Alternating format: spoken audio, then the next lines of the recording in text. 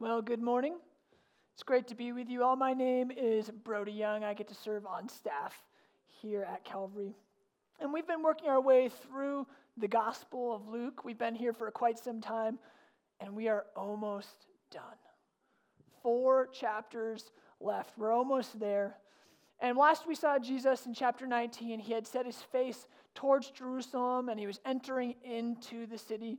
And I can't help but think this morning, with the sun being out, and with spring feeling upon us, and the anticipation of warmer weather and activities, that maybe Easter might be on our minds, and that our minds might be set towards Easter, anticipating what we know this journey will take Jesus to.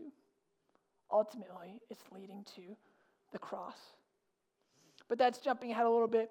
We're going to be in Luke chapter 20 today. If you want to open your Bibles, we've got some Bibles in the back if you would like to borrow one. We're also going to have it up here on the slides here. But before we hop in, I want to take just a second and give you a quick update. Is it okay if I take a second just to talk about our student ministry and what our students have been up to? Yeah? Cool. I thought you might say that. We meet Wednesdays and Thursday nights. Middle school and high school have been meeting Wednesday and Thursday nights. And we've dedicated this spring to talking about what it means to be a disciple of Jesus. That's one of the parts of our vision here at Calvary. You'll see it over here on the wall, to make disciples, empower leaders, and multiply the church. And so what we did is we said we want to dedicate this spring to talking about this first one. What does it mean to be a disciple of Jesus? We talk about it a lot. We use that word a lot. But what does it really mean to be a follower of Jesus? And we talked about how there's 3 goals of a disciple: to be with Jesus, to become like Jesus, and to do what Jesus did. And so we've been looking at this series. We just finished this recently called Now What? Now what that you're a disciple? What does that look like? And we saw that the only way to experience the life of Jesus is to adopt the lifestyle of Jesus. If you want to be like Jesus, you need to go and see what Jesus did. Who did he talk to? Who did he eat meals with? How did he talk to people? Where did he stay? How did he travel? What was the lifestyle of Jesus? It's been cool to look at a number of interactions that Jesus has had with people along this journey, and to see how it's crossed paths with our Sunday service. And as we've gone through Luke, and we've seen similar stories of him interacting with people. Last Sunday, we saw a little bit of this lifestyle with Jesus as he's entered Jerusalem in this unexpected way, right? In this unexpected way, he's entered on the back of a donkey. Not the triumphant warrior king that they anticipated, but a prince of peace. And he doesn't stop there. He enters into the temple, and Zach did a great job taking us through this story of these religious leaders in the temple, and they're selling these animal sacrifices, but they're jacking up the prices, right? They've used the temple to serve themselves. And then here comes Jesus entering into the temple, and he reclaims the temple for its intended purpose. It was never intended for man. It was intended to be a house of worship. Chapter 19 ends with this verse 47. And he was teaching, he being Jesus, was teaching daily in the temple. And the chief priests and the scribes and the principal men of the people were seeking to destroy him. Jesus has entered into the city, entered into the temple, and he's cast off the authority of these religious leaders. And he's replaced it with his own authority, teaching daily in the temple. The Messiah has come, and now he's in the temple, the long-awaited one. But the religious leaders, as you can imagine, did not like that very much. I don't know about you, I don't enjoy being called out. I highly doubt that these really influential people within society, these people who had all this knowledge about the law, would have enjoyed being called out. And so it says they set out to destroy him, which is where we pick up our text this morning in verse 1 of Luke chapter 20. It says, one day as Jesus was teaching the people in the temple and preaching the gospel, the chief priests and the scribes with the elders came up to him and said, "Tell us, by what authority do you do these things? Or who is it that gave you this authority? Where do you get off, Jesus? Where do you think you get to do this? Not only do you come and cast us out of the temple, but now you're coming and teaching? Who gives you the right? Who gives you the right? Do you know who we are? And so they ask him, by what authority do you do these things, Jesus? And these men were clever, but they were also wicked. So they didn't really want to know the answer to this question, right? They're really just trying to set a trap for Jesus. They're trying to lay a trap for him with this unanswerable question in order to cause doubt among the crowds that are listening to Jesus in the temple. Where do you get your authority from? Maybe we can trap him. Maybe we can finally get him.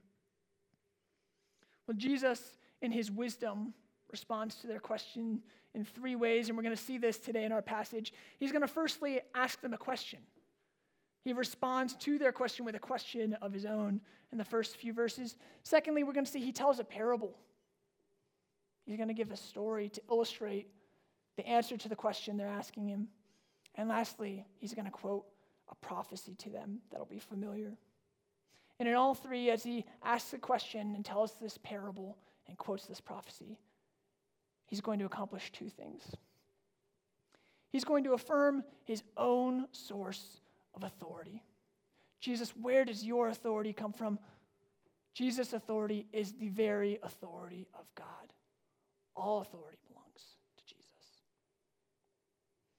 And on the other hand, he's going to call out these religious leaders. He's going to call them out and rebuke them for the sin that they've committed, that they've rejected his authority. Even though they should have bowed and worshiped him because of this authority, they should have submitted to his authority. They have rejected it. And so Jesus begins by responding to their question with a question of his own. He says, well, let me ask you, the baptism of John, is it from heaven or is it from man? What a peculiar question, right? Why does he look back to John the Baptist? It's almost like a kid who's got their hand caught in the cookie jar and they say, yeah, I've got my hand in the cookie jar, but have you seen what John's done? Look over here at John the Baptist. Look at what he's doing.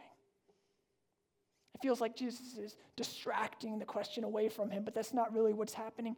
In fact, Jesus isn't turning the attention away from him. He's focusing the spotlight directly on himself.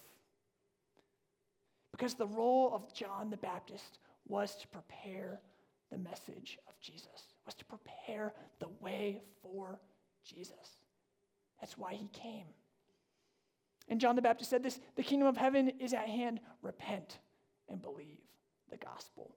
Jesus is coming. His kingdom is near. And so here's what Jesus knows when he asks this question. He knows that if they can answer this question about John the Baptist, that they're really answering their own question. Where does your authority come from, Jesus? Well, where does the authority of John the Baptist come from? This message that John the Baptist has been preaching.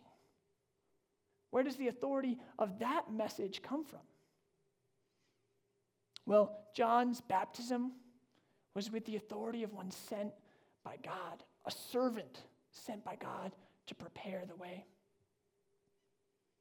And they know this, so they huddle together, and now they've fallen victim to their own trap that they've laid for Jesus. Because now, if they say, well, it comes from heaven, the authority of John is from heaven, then they're hypocrites, right? They've been calling out Jesus and rejecting John the Baptist. They're hypocrites if they answer that it's from heaven. But if they respond that it's just the message of a man, they're fearful they'll be stoned by the people. And so they tuck their tail between their legs and they prepare to sheepishly leave the scene. But before they do, Jesus responds, well, I'm not going to answer your question either since you can't answer my question. But while I've got you here, let me tell you a story. And though he doesn't answer their question directly in this parable that he's going, or in this question that he responds to them with, he will answer it in the form of this parable. And he's going to highlight the true answer. Jesus, where does your authority come from? Jesus' authority is the authority of God. So he tells this parable in verse 9. Read it with me. It says, "A man planted a vineyard and let it out to tenants and went into another country for a long time. When the time came, he sent a servant to the tenants so that they would give him some of the fruit of the vineyard. But the tenants beat him and sent him away empty-handed. And he sent another servant also, but they also beat and treated him shamefully and sent him away empty-handed. So he sent a third.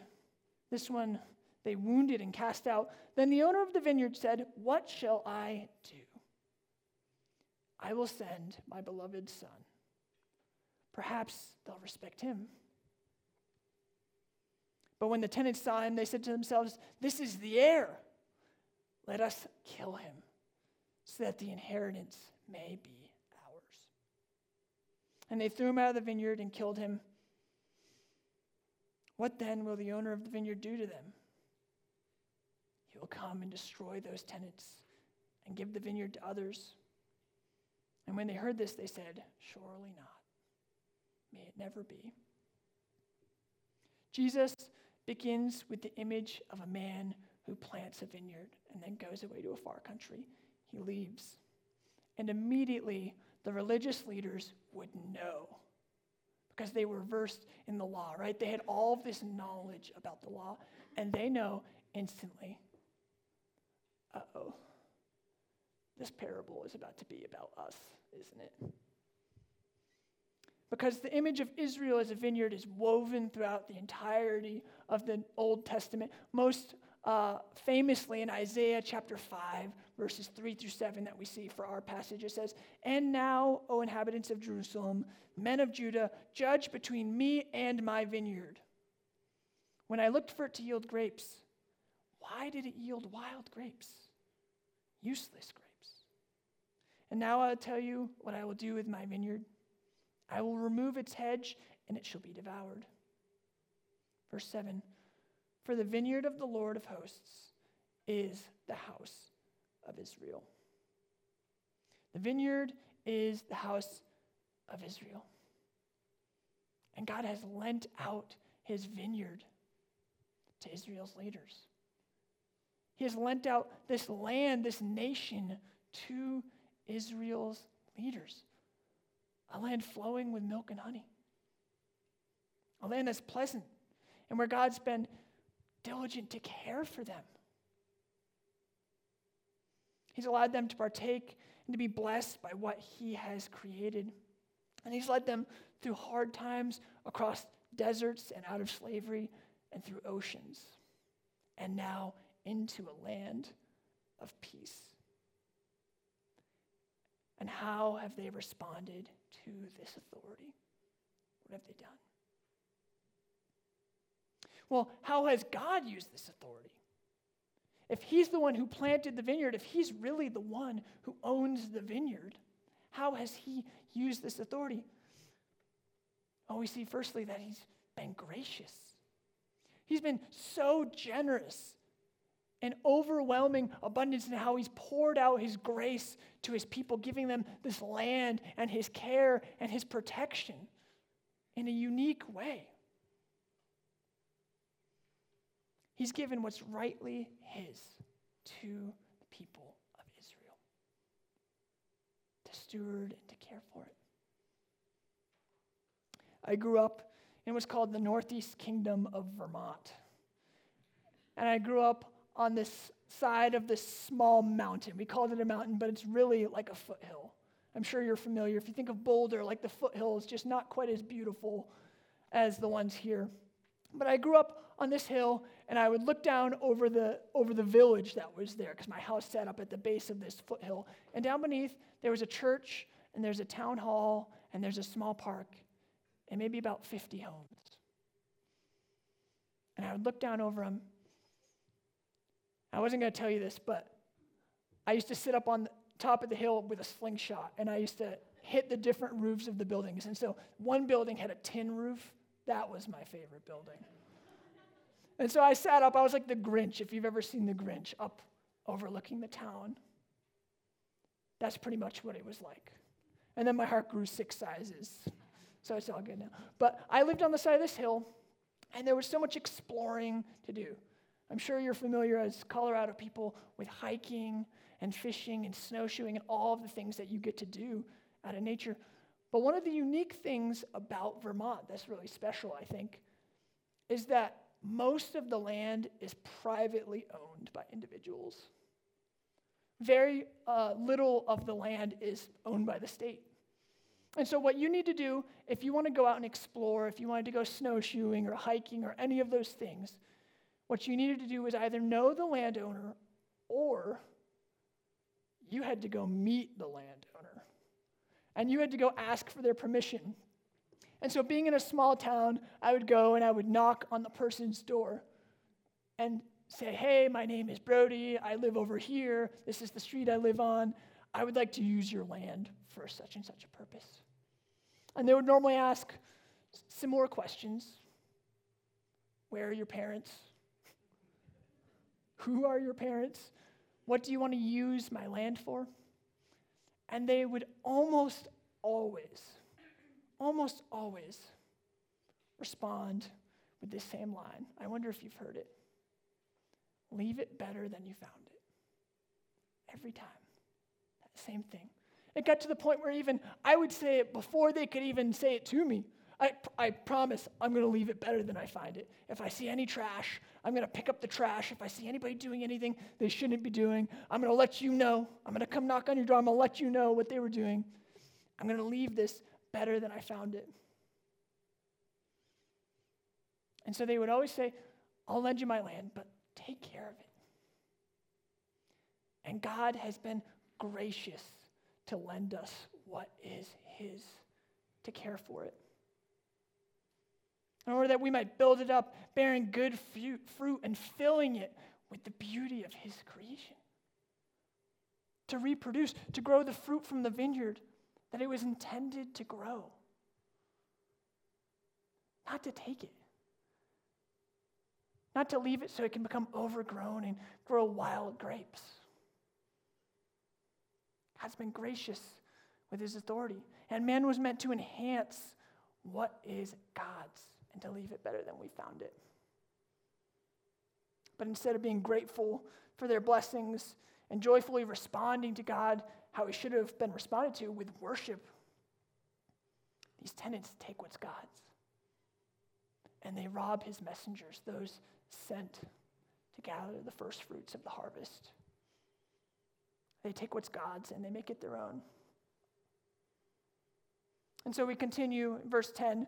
When the time came, he sent a servant to the tenants so that they would give him some of the fruit of the vineyard.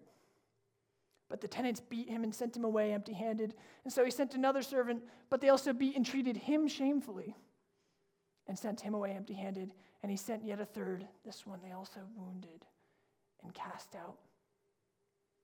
When the time came to reap the harvest of the vineyard, these servants come to gather the fruit sent by the landowner.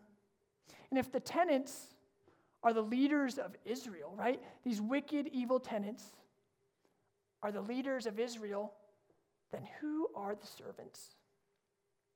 We've seen a number of parables throughout the Gospel of Luke, and they're almost always filled with some form of image, right? Not always every character is a specific thing, but in this case, that does seem to be the case, where each character represents a real person. And here in the last parable we'll see in the book of Luke, these servants are the prophets of the Old Testament, sent by God to the people of Israel. I don't think it's a coincidence that Jesus responds to their question, where do you get your authority? By referencing both John the Baptist and the prophet Isaiah. Two messengers sent by God. Men who came to prepare the way for Jesus and to collect God's people. Repent and believe. And one by one, as these messengers were sent, they were rejected. And at times, they were cast out, they were wounded, or even killed. Jeremiah 7:25-26 says this. It's not going to be up here, but I'll read it for you. From the day that your fathers came out of the land of Egypt to this day, I have persistently sent all my servants and prophets to them, day after day. Yet they did not listen or incline their ear. Instead, they stiffened their neck. Elijah was exiled. John the Baptist was beheaded. We don't see it explicitly in Scripture, but history has it that Isaiah was sawn in two. Each of them treated terribly and rejected.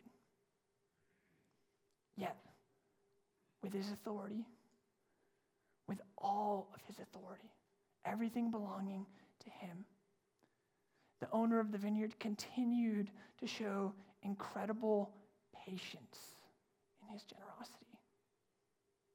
Despite their wickedness, he continued to send servant after servant, giving them chance after chance to repent. He continues to send prophets to call Israel to repent.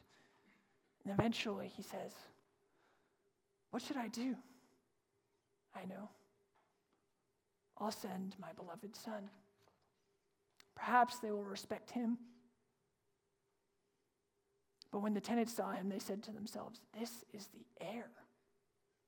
Let us kill him so that the inheritance may be ours." And so they threw him out of the vineyard and they killed him. What could possibly lead someone to do such a thing? To cause those who have received so much of God's generosity and grace to sidestep their responsibility, to steward what belongs to God, what was given to them, and instead to respond with such evil. Could it be that people since the beginning of time have had a tendency to take what's God's and to make it ours? To take what truly belongs to God and to make it our own? And could it be that even today, that this tendency still exists in us to make God's inheritance ours? Catch this next verse in verse 15. It says, "What then will the owner of the vineyard do to them? He'll come and destroy those tenants, and he'll give the vineyard to others." And when they heard this, they said, "Surely not. May it not be." What does God do with his authority? He's generous in sharing it out of his abundance. He's patient in waiting for his people to come to repentance. But he's also just. He is a just God. And with his authority, he must express justice, right? He must uphold what is good. Those who reject this authority will be cast from his presence. But he'll raise up new leaders because he, again, is patient and generous and willing to share what is his. So he'll raise up new leaders who will produce the fruit that the original tenants failed to. Jesus has invited you and me to partake in the authority that is rightfully his. He's given us everything. All that we have, all that we are, belongs to the authority of God. And he's worth following. But here's the tension that I think we experience. I think this is where it gets hard, is that we live in a world that makes it difficult to trust authority. We have so much distrust of government and of people who are in high places. Government systems feel shaky. People have moral failures, people we once looked up to and admired. They fail. Parents have failures, which leads to trauma. People leave us. Siblings, friends, those who are closest to us hurt us. Abandonment Those in authority over us suppress our voices at times. They discount what we have to say. There's no shortage of bad authorities out there.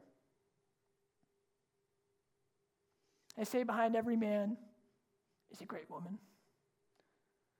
Sadly, sometimes it feels like behind every man is a secret sin.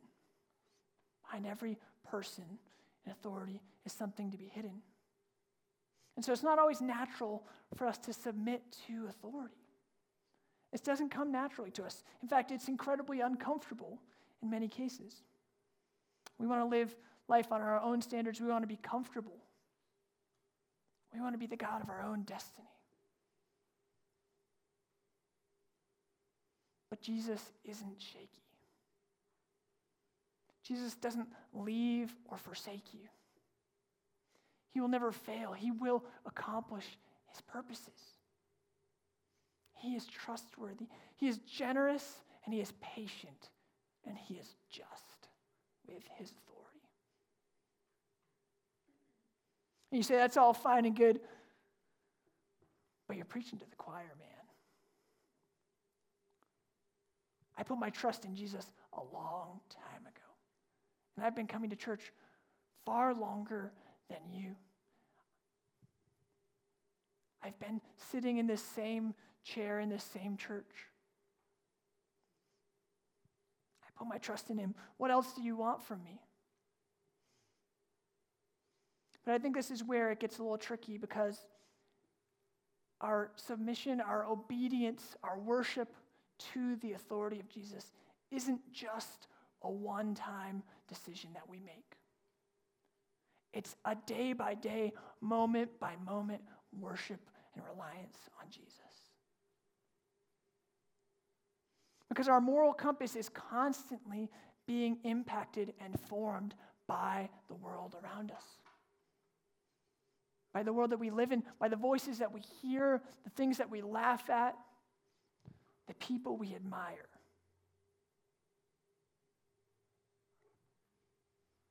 And I wonder, where is the voice of God by which we hear his authority in the world today? We may not have prophets coming to tell us to repent. We may not have prophets coming to say, Jesus is coming, this kingdom is coming. Telling us how to live, how to follow Jesus. But we have something even the religious leaders themselves did not have, with all of their knowledge of the Old Testament law, all of their knowledge of the culture of Jewish history. We have the complete Word of God, which so often sits dormant on our bookshelves. We have the Holy Spirit, who comes to dwell with his people, never to leave us, to remain with us forever, every moment of your life, carrying you, leading you, speaking to you. We have communities of people filled with years, if not decades, of wisdom, following after Jesus in the same world that we are trying to be faithful in. And so often, they sit dormant. If we were to merely ask, you raise your children so well. How do you do that? What does that look like? Where do you find the time to read the Bible with your kids? You're so thoughtful in how you use your money and your energy and your time. You're so thoughtful in the businesses and the things that you choose to support. Where did you learn to do that? I think this decision is what's best for my family, for my career. But who can I ask to pray for this decision? Who can I ask to come around me and to speak life into these hard moments? So often, it feels like we're willing to submit almost everything. All authority belongs to Jesus.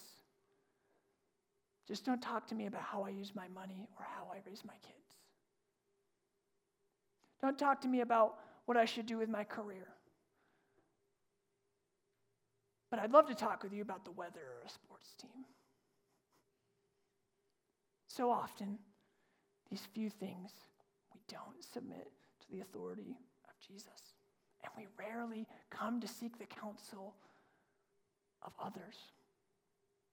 How God speaks into our lives.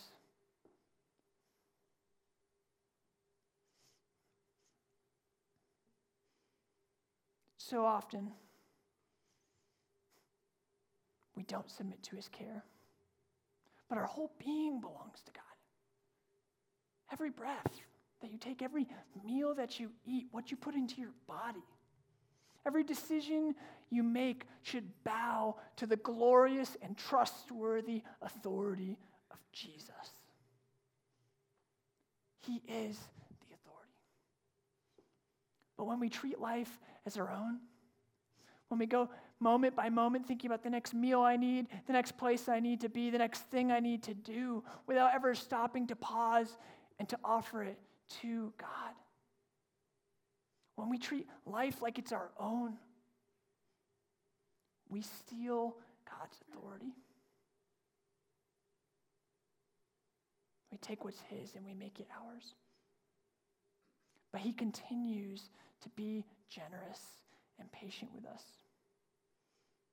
And so how should we respond to this magnificent, all-powerful authority of Jesus? How should we respond? I want to submit that we have two options. We can reject this authority, or we can trust it. We can reject this authority, or we can trust it. And it's not, again, a one-time decision. It's moment by moment. What does it look like for me to intentionally submit to Jesus moment by moment, walking with him faithfully?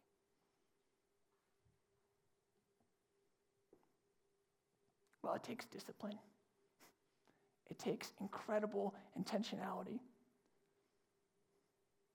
Living life on my own standards does not take that kind of intentionality. I can just think about the next thing, go from one thing to the next. But building in moments to trust in Jesus and to say, Lord, get me to school, get me to work safely today. Help me to trust in you. Help me to not get angry at somebody on my way there. That takes diligence. That takes thoughtfulness.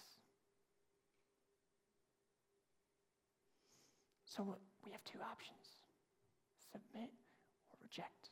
Every moment, it's a battle. A final thing Jesus does in response to their question about his authority is he's going to quote this prophecy from Psalm 118:22. In verse 17, he quotes that prophecy. It says, "What then is this that is written? The stone that the builders rejected has become the cornerstone. Everyone who falls on that stone will be broken to pieces. And when it falls on anyone, it will crush him." And again, the religious leaders must have paused, recognizing this psalm that Jesus is quoting. Because the crowds quoted this very psalm to Jesus as he marched into the city on a donkey, just a few verses earlier. "Blessed is the King who comes in the name of the Lord, peace in heaven and glory in the highest." He is the beloved Son. But anyone who stumbles over him is going to be broken. Anyone who's prevented from the truth because they can't get past Jesus being the authority will be broken. They will be useless in the end. And he will crush all that get in the way. His kingdom is coming. So everyone who falls on that stone will be broken to pieces. And if it falls on anyone, it'll crush him. His kingdom will crush anyone who tries to get in the way. It is coming. It's a just kingdom.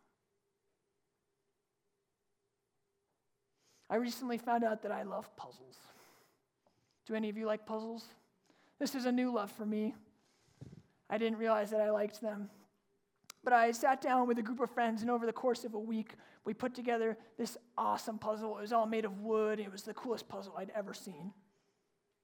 And if you've ever done a puzzle, you know the frustration of looking over all of the pieces over and over and over and over again, looking for the one piece that you can't seem to find, which just happens to be the only piece that you need for this place in the puzzle.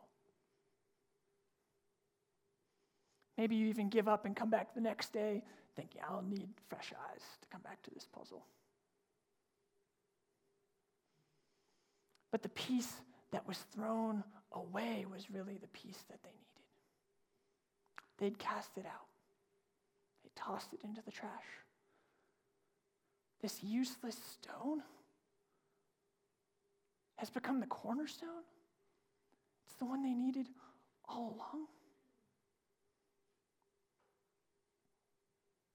The one that had been relegated as useless has become everything.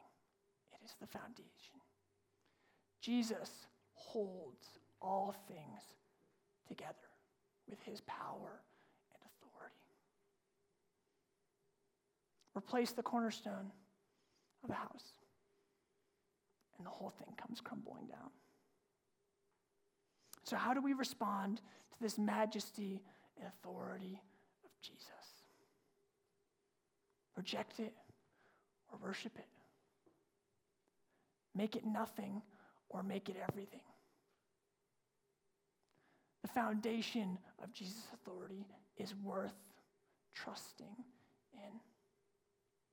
What has he done with his authority? He's given us everything. And so what will we do with the authority that Jesus has given unto us? Well, what will you do with what Jesus has entrusted to you? Will you submit to his voice as you care for what he's given you? This is the challenge this week. By the grace of God, we can cling to Jesus and worship him the way he deserves. Would you pray with me?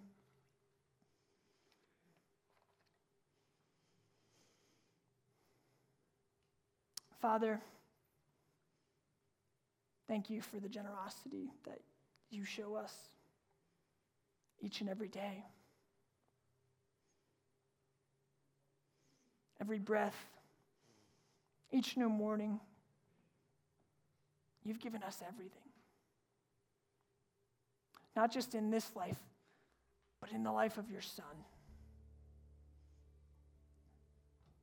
God, we pray for the strength of your Spirit this week to respond to your authority with humility and with awe. God, that we would render unto you what belongs to you. And so, God, give us delight to walk with you this week and to render unto you what is yours. It's in Jesus' name that we pray. Amen.